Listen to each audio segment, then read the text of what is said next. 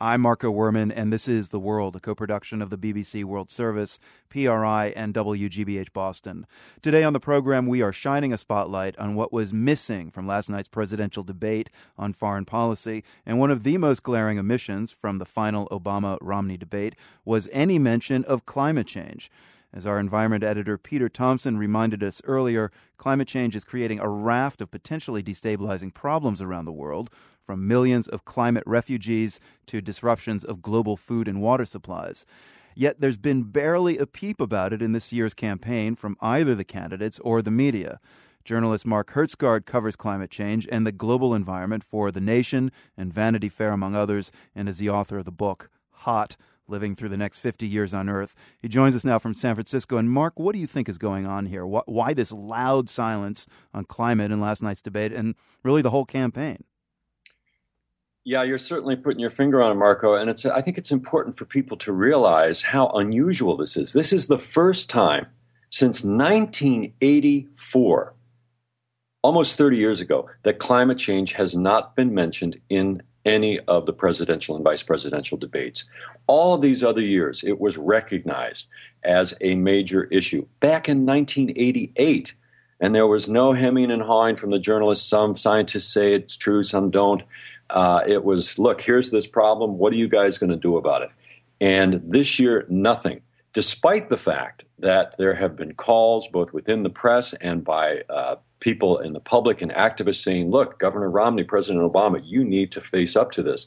You know, I'm reminded of a quote from the British magazine The Economist, which wrote last year that 100 years from now, looking back, the only important question about our historical moment will be, quote, whether or not we did anything to arrest climate change, unquote. And it's really hard to imagine the two candidates aren't making the connections themselves. So you remind us, what are the major threats that climate change poses to U.S. and global security?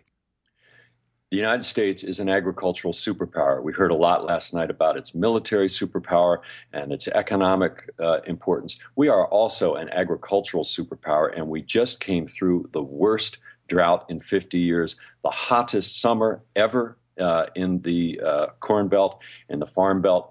Our corn and soybean yields way, way down. We are already seeing prices rise around the world, and what that's going to mean is if you're a child and poor in Africa or Asia, a much greater chance of hunger and food riots. That's the direct security connection there. Is that, you know, the last time that food prices were this high in 2007, 2008, we had anywhere from 20 to 30 countries that had street riots because people cannot get enough to eat.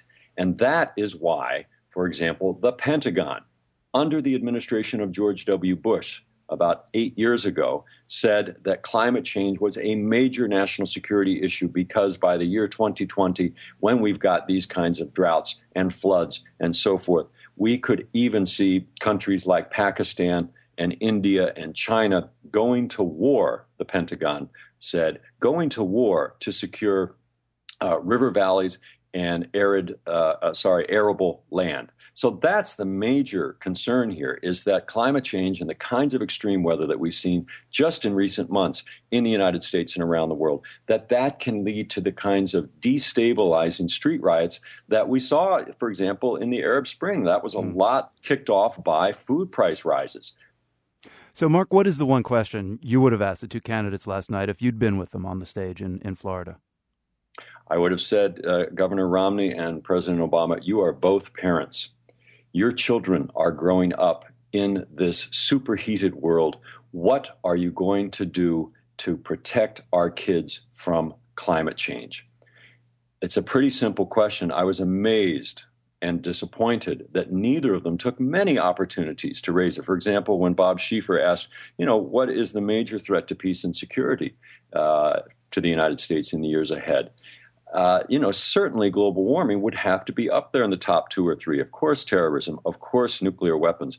But climate change is something that the military calls a force or a threat multiplier. It's the kind of thing that can make all of those problems worse. Because if you've got food riots, if you've got people who can't feed themselves, they are going to be crossing over borders. They're going to be migrating to places that do have food. And that we're going to have huge numbers of climate change refugees in the future. And the United States is going to have to deal with that. And luckily, some of our military and security officers already are thinking about this. But it's very disappointing to see that the two guys who want to be the commander-in-chief don't recognize that this is a major, major issue for the United States. Right. Now take political rhetoric out of the candidates' responses. Imagine for us what kind of answer you would have heard or wanted to hear. Well, we know what we would have heard from Governor Romney. He would have said that we don't know if climate change is really happening. The scientists aren't clear about it. He has backtracked on that from the position he held as a governor of Massachusetts. He's, as Obama said last night, his positions now are all over the map. And so his latest position is that climate change isn't real, in keeping with the new Republican doctrine. As far as Mr. Obama, I think he probably would have said, we are dealing with it. This is why we have to invest in clean energy. But, and that's good as far as it goes. But it is so lacking in a commensurate scale to the degree of the problem. We are talking about, there was just a report that came out last week. There are 1,000 children a day around the world dying from climate change, especially from the hunger-related aspects of it. There's 400,000 people a year dying from climate change, and that number is going to go up. So I would like to hear President Obama talk about not just how we are going to reduce emissions and bring down the temperatures, but how are we going to deal with the fact that, we're going to have large sections of the planet burning up, all in effect. They talked a lot about Pakistan. 2 years in Pakistan, there was a climate change disaster, terrible monsoon rains and resulting floods that put 14 million Pakistanis out of their homes, made them homeless. If you want to know why there's that kind of unrest in Pakistan and unhappiness, these kinds of natural disasters are a perfect breeding ground for terrorists. Or Mali, the African nation of Mali was mentioned by Governor Romney. I reported from Mali for The World. And in the north of Mali, why is it that there's this resurgence of terrorist and radicalism? It's partly because nobody there can farm anymore, because the climate has simply become too inhospitable. And more of the planet is threatening to come under those conditions unless we really get serious about reducing not just the emissions, but putting in place real adaptation programs to build the resilience in those places. And I didn't hear any of that from either of the candidates. Mark, let's step back just a little bit here. I'm wondering if you see a larger void here in terms of the kind of issues the candidates and the media have focused on. I mean, we've touched on three that seem to be missing from last night today on our program: European economy, Mexico and the drug war there, and now climate change. When it comes to looking at our relationship with the rest of the world, what does this mean? So much of what you saw last night on the debate was simply a reflection of the very narrow-minded, inside the Beltway Washington consensus, shared by both of the politicians, of both parties, and I'm sorry to say, by our colleagues in the media. There were times I thought that the only topic they were going to discuss was Israel. And that's because that's a big issue in Washington. You would have never thought to listen to last night that Israel isn't 100% in the right all the time. Well, that looks very bizarre to the rest of the world, which feels like the Palestinian point of view also needs a hearing. You never heard last night, scarcely heard the words George W. Bush. And yet so much of our foreign policy is still in response to the 8 years of the Bush presidency. That would seem very strange to the rest of the world. And finally, climate change. The rest of the world has seen this as a reality for years. Nobody questions the science anymore. They are frantic to get a solution to this, and they know that the real obstacle is in Washington.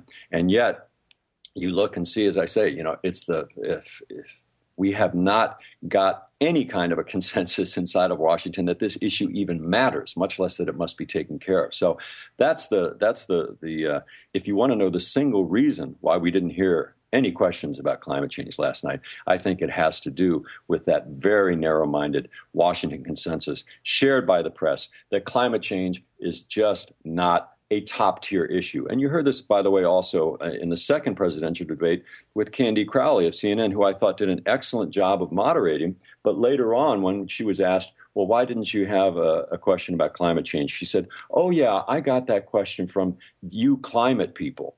You climate people. I thought it was a very revealing phrase, because in that view, climate change is this sort of special boutique-y kind of interest. It's like this special concern that is not really as important as Israel or Syria or Iran. And that just completely misses the point of everything that has happened, not just in climate science, but out in the real world this year. As I say, during the worst drought and some of the hottest temperatures that North America has ever experienced, that the press and that the politicians can continue to be blind to climate change is I think, a disgrace.